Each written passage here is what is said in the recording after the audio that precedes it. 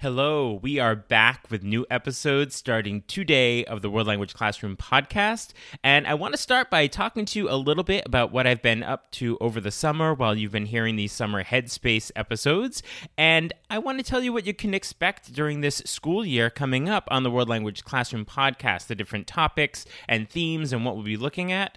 And then I also want to talk about setting a tone for the school year with some ideas for getting to know your students and beginning to build a sense of community in the classroom. There's so much to get through, and I am incredibly excited and happy to be back here with you, so let's jump in. Are you a language teacher looking for some reassurance that what you're doing in the classroom is on the right track? Or maybe you're looking for some ways to teach even more effectively. If you're one or the other or somewhere in between, you've landed in the right place. This is the World Language Classroom podcast with your host, me, Joshua Cabral. You're about to get tips, tools, and resources so that your students continue to rise in proficiency and communicate with confidence. Let's jump in. Vamos, allons-y. Hello, my friends. Bonjour, mes amis. Hola, mis amigos. Welcome to the World Language Classroom podcast. I am so excited to be back here with you. And if you are listening for the first time, thank you for taking the time to check out this podcast. And if you are a frequent listener, I am so grateful to have you back as we go into this new school year. I know some of you have actually been in the classroom for a couple of weeks already, so I hope that's going well for you. And I know that other teachers are just about starting right now or just about to start. So I want to wish all of you an incredibly productive school year now that the world is feeling like it's opened up a little bit more, and hopefully it'll be a little less of a challenge with COVID things and all of that. But thank you so much for being here to take the time, as always, to really reflect on what's going on in your classroom, to hear about what other teachers are doing, and to bring that back into your classroom. That's what makes you an incredible educator, so I just want to make sure that you are reminded of that and hear it as much as possible. So I always like to ask you to make sure, particularly beginning of the school year, that if you're listening on an app on your phone and there's a way for you to follow or subscribe, just make sure you're doing that, because then you'll make sure and get all of these episodes every Monday when they come out, and you are not going to want to miss what's coming up this year on the World Language Classroom podcast. So let's talk a little bit about the summer. So if you've been listening throughout the summer, you've been hearing I've been doing these summer Headspace episodes, which were an opportunity to listen back to some previous episodes a second time, or maybe even for the first time if you didn't hear it the first time around, and to have an opportunity to maybe listen without all kinds of other stuff going on in your life and school and all that. So hopefully that was useful for you. I did see that a lot of the episodes were listened to again as I was putting them out and talking about them and giving a little bit of a recap.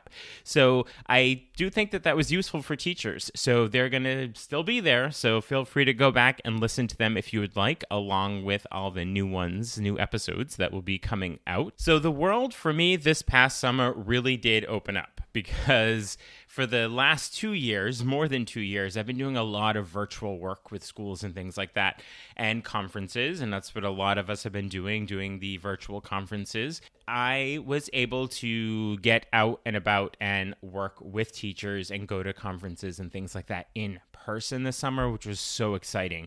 So I started my summer going out to San Diego. I live in Boston, so I went all the way to the other side of the country. I went to San Diego and I did a workshop at the Language Acquisition Resource Center at San Diego State University.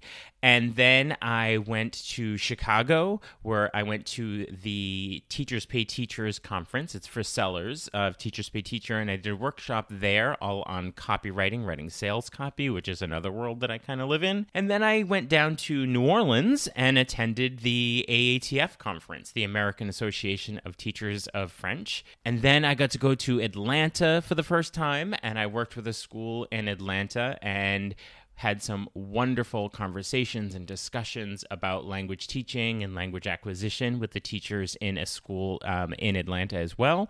And while I was there, I got to have dinner with the Meredith White, who I only know through Twitter and other places, and people mention her on the podcast all the time. But she reached out to me on Twitter when she saw I was going to be in Atlanta, and she said, let's have dinner. So we had dinner at a restaurant called the Iberian Pig. It's a tapas restaurant, and it was excellent, and it was so so wonderful to finally meet Meredith White in person. So shout out to you, Meredith, and thank you for getting us together so that we could have that experience.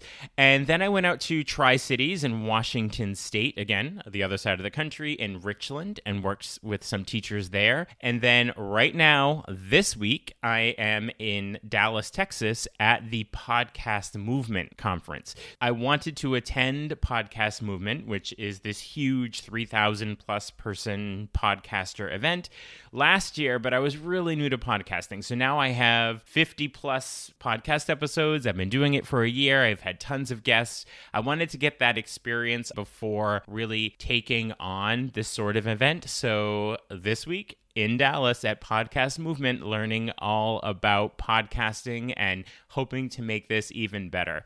So that's what my summer has been all about. I have met so many incredible teachers all across the United States, and particularly when I was at the AATF conference in New Orleans, I went to a number of very useful and actionable sessions. As a matter of fact, I reached out to several right after their workshops of the presenters and asked them to be guests on the podcast, and I actually already have several of their episodes recorded. Great interviews about what we were doing.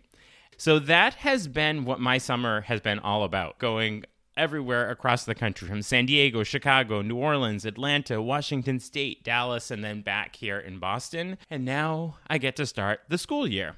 And so going into the school year, I always have to remind myself of what my goals are, particularly after I spend a summer doing exciting things with teachers and learning about new stuff.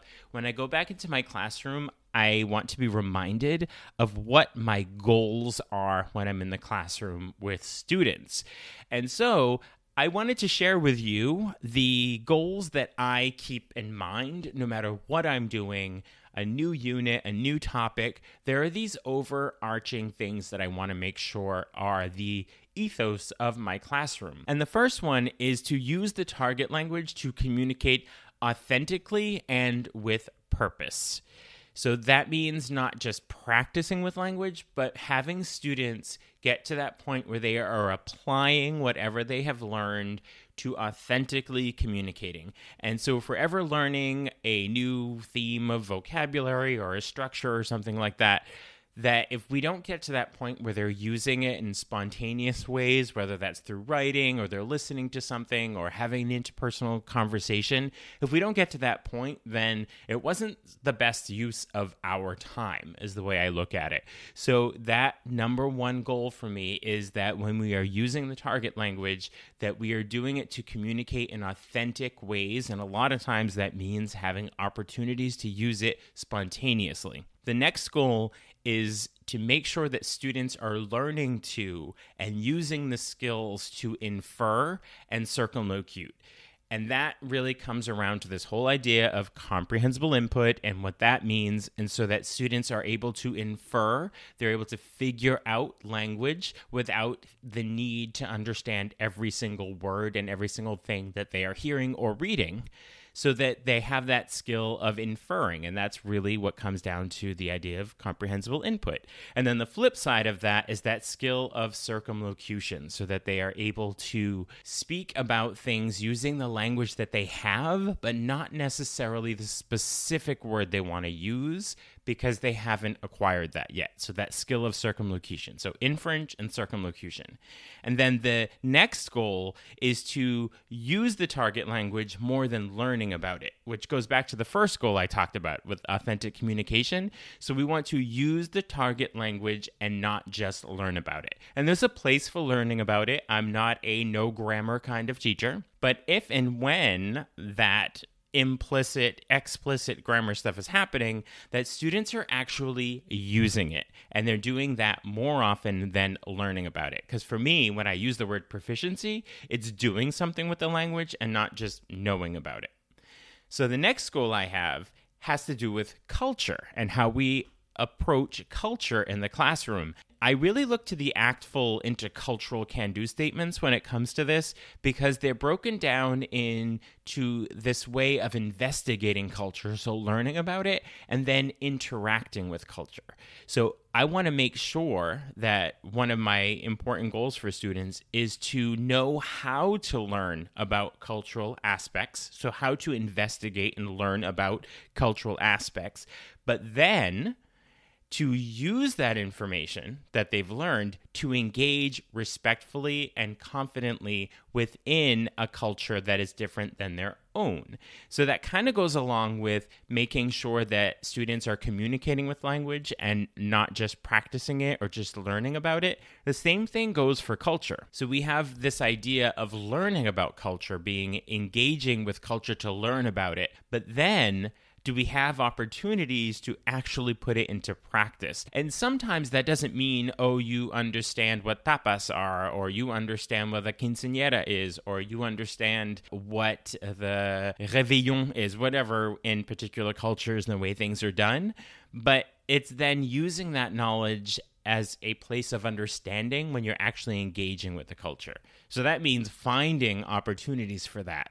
And I understand that is not always the easiest thing to do in a classroom, but just keeping in mind that whenever we're learning about something cultural, that we have opportunities to engage and show that by knowing that is how you actually confidently and respectfully are able to engage with the culture. And then the last two goals, they kind of go together.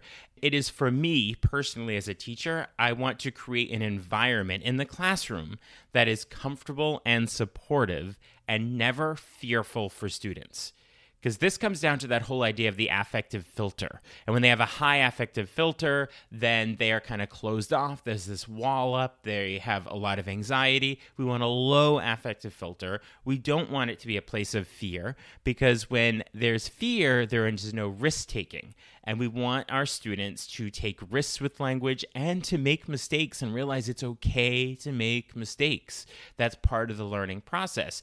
And the more we have this, or I can speak personally, these are, my goals for my students, which I would suggest for every classroom. But as long as it's a comfortable and supportive environment that takes fear out of it with that lower affective filter, students will be more comfortable taking risks and making mistakes.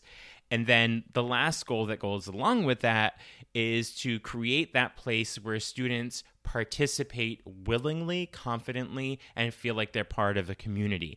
And not just for themselves, but to make sure that they're actually creating that environment for their classmates as well. A quick recap of the goals that I have for my classroom are to use the target language to communicate authentically and with purpose, to be able to infer and then circumlocute, which all comes down to the comprehensible input, then to use the target language more than just learning about it, and then to know how to learn about cultural aspects, but then also how to use them to engage respectfully and confidently. And then the last two together, to create an environment that's comfortable and supportive, that doesn't have a lot of fear in there. There's a low affective filter where students are comfortable taking risks and making mistakes. And then therefore that last goal of participating and being a part of a community. So these are goals that I have when I go into my classroom regularly and that I remind myself of as much as possible, and particularly going into a new school year, that if I have these in mind right away, then we can start making sure that these are the goals right from the beginning. So setting this up and promoting these ideas and these ideals is ongoing for sure, but we can begin from day one and early on. And even if these haven't been goals that you've had for your students, and I'm sure you have goals of your own that are different than mine, these don't mean they're the correct goals. I'm just sharing with you what has been effective for me. And even if you haven't been doing them, there are opportunities to start them at any time. In order to do a lot of this, we really need to get to know our students.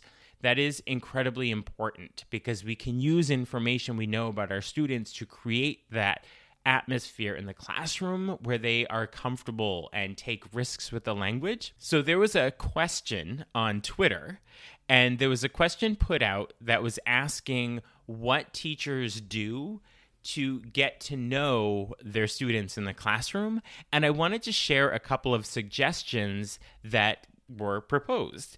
And so the first one to get to know students and to learn information about them that you can use in your classroom, make them feel comfortable.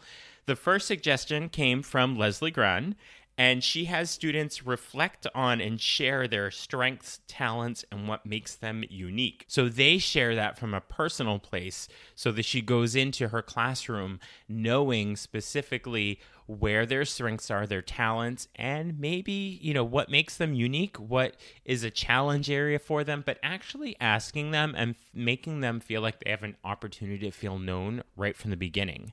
And then Elena Spathis does a me slide, and this is a single Google slide that she talks about with 5 to 7 images that they feel represent them, the students. And after modeling and practicing, she has them introduce themselves in the target language and share, possibly in English if it's a very novice level class, about the images they included. And it's always interesting for the students, she pointed out, that they can see how many images they have in common and learn about each other. And then Justin from Spanish Plans does a movie talk on the first day, and then they discuss strategies that made it comprehensible for them. So they're doing that right away from the beginning and having that feeling of confidence and able to do it. And then Tim Egan, who is in Massachusetts, he is a department chair. He's actually coming up on a podcast of the episode really soon. We just did an interview. So he introduces himself with a series of slides and images in the target language with follow-up questions. And then he has an at-home questionnaire, and students make a recording. He either has them record saying their name, or what's one thing you think I should know about you, or finish sentences like, I like it when, so that he gets to know them. And I like that idea of being able to do it in a recording and not necessarily always in writing. And then Miss Morgan and Adam Geed both suggested doing card talks. Now, card talks are something based on work and suggestions of Carol Gabb and Ben Slavic. And when you do a card talk, you give students a prompt or a question and they draw their answer. And then the teacher takes the drawings and asks questions about the picture and then uses it as follow-up questions and activities. Now, you can just imagine in all of these types of activities how much you're learning about your students, how much they're feeling seen and known and confident in using the language right away from the very beginning. And then you have all of this information that you can draw on throughout the entire school year. And, I remember that so-and-so likes basketball, or this person traveled to this place, or this person has 4 brothers, and all these different things that you can learn and use them as examples, and to make sure that if you're creating stories or talking about things that happen, that you can ask specific questions about things that students had shared about themselves. Now, of course, we want to make sure that we are honoring the responses of students, that if it's personal information that they don't want shared publicly, that we don't do that. So finding some way to make sure that the responses you're getting from students are ones that they are comfortable sharing publicly, and to give them opportunities to share those private details with just you as the teacher that would be useful for you to know, but maybe it's not necessarily something they want shared out with everyone. Perhaps if it's their pronouns that they would prefer, or something about an issue in their family, whether there's something going on with siblings or parents, or maybe even friendships within the class, where they will be willing to share that with you as you're trying to get to know them, but that might not be something they want shared with the entire class. So just to keep that in mind and to keep that respectable. So many of these activities can clearly be used throughout the entire year and in any unit. So hopefully you got some ideas in there about how you can do different things. But, try them out early on. It's a way for students to personalize language and their individual experiences using language that's important to them as you get to know them. And they also provide information about students that you can then use in random examples. If you're talking about something in the past tense, and you can say, this person did this last week, and you can look at them and they'll say, did you have a baseball game last week? Or did you have a dance recital last week? Or did you paint a new picture last week? Because you have those details that you had learned about them before. Oh, did you go to the movies? I know you're a big movie fan. I remember remember that from the card talk. You're a big movie fan. You like to go to the movies, or you prefer Netflix and not some other streaming service. So you can use those examples as you're going through. And this begins early on to create that classroom environment of authentic communication and then also compelling input and topics. And Stephen Krashen talks about comprehensible input, but also compelling input. So students, yes, they're going to pay attention to the language and try to figure out what it means, but the more compelling the topics, the more interesting the topics for them, the more they'll engage with it. And so if you have all these details about students, then you can start to make that input and those topics more compelling for students. The way we engage the language students produce early on begins to lay the groundwork for what we want to do in the classroom. There you have some ideas, different ways that teachers have shared out about what you can do in your classroom to get to know your students. And, you might want to think back about the goals you have for students in your classroom. And I pointed out a couple of those goals about making sure that students are feeling comfortable and they have that low affective filter. They're using the target language to communicate authentically. All of those goals, you can help to reach those goals by really getting to know your students and giving them opportunities to use the language authentically. So think back to all those activities that the teachers suggested as ways to create that classroom environment. So going forward over the next couple of months, you are going to hear very specifically about a topic that I have been waiting for some time, and it is Maris Hawkins and Florencia Henshaw's book, Common Ground, which I have spent a lot of time with this summer and reading through and taking lots of notes on it. So I'm going to devote a number of episodes over the next 6 weeks or so, about every other week, where I'm going to talk about topics and chapters that come up in Common Ground, because they are so useful and so actionable.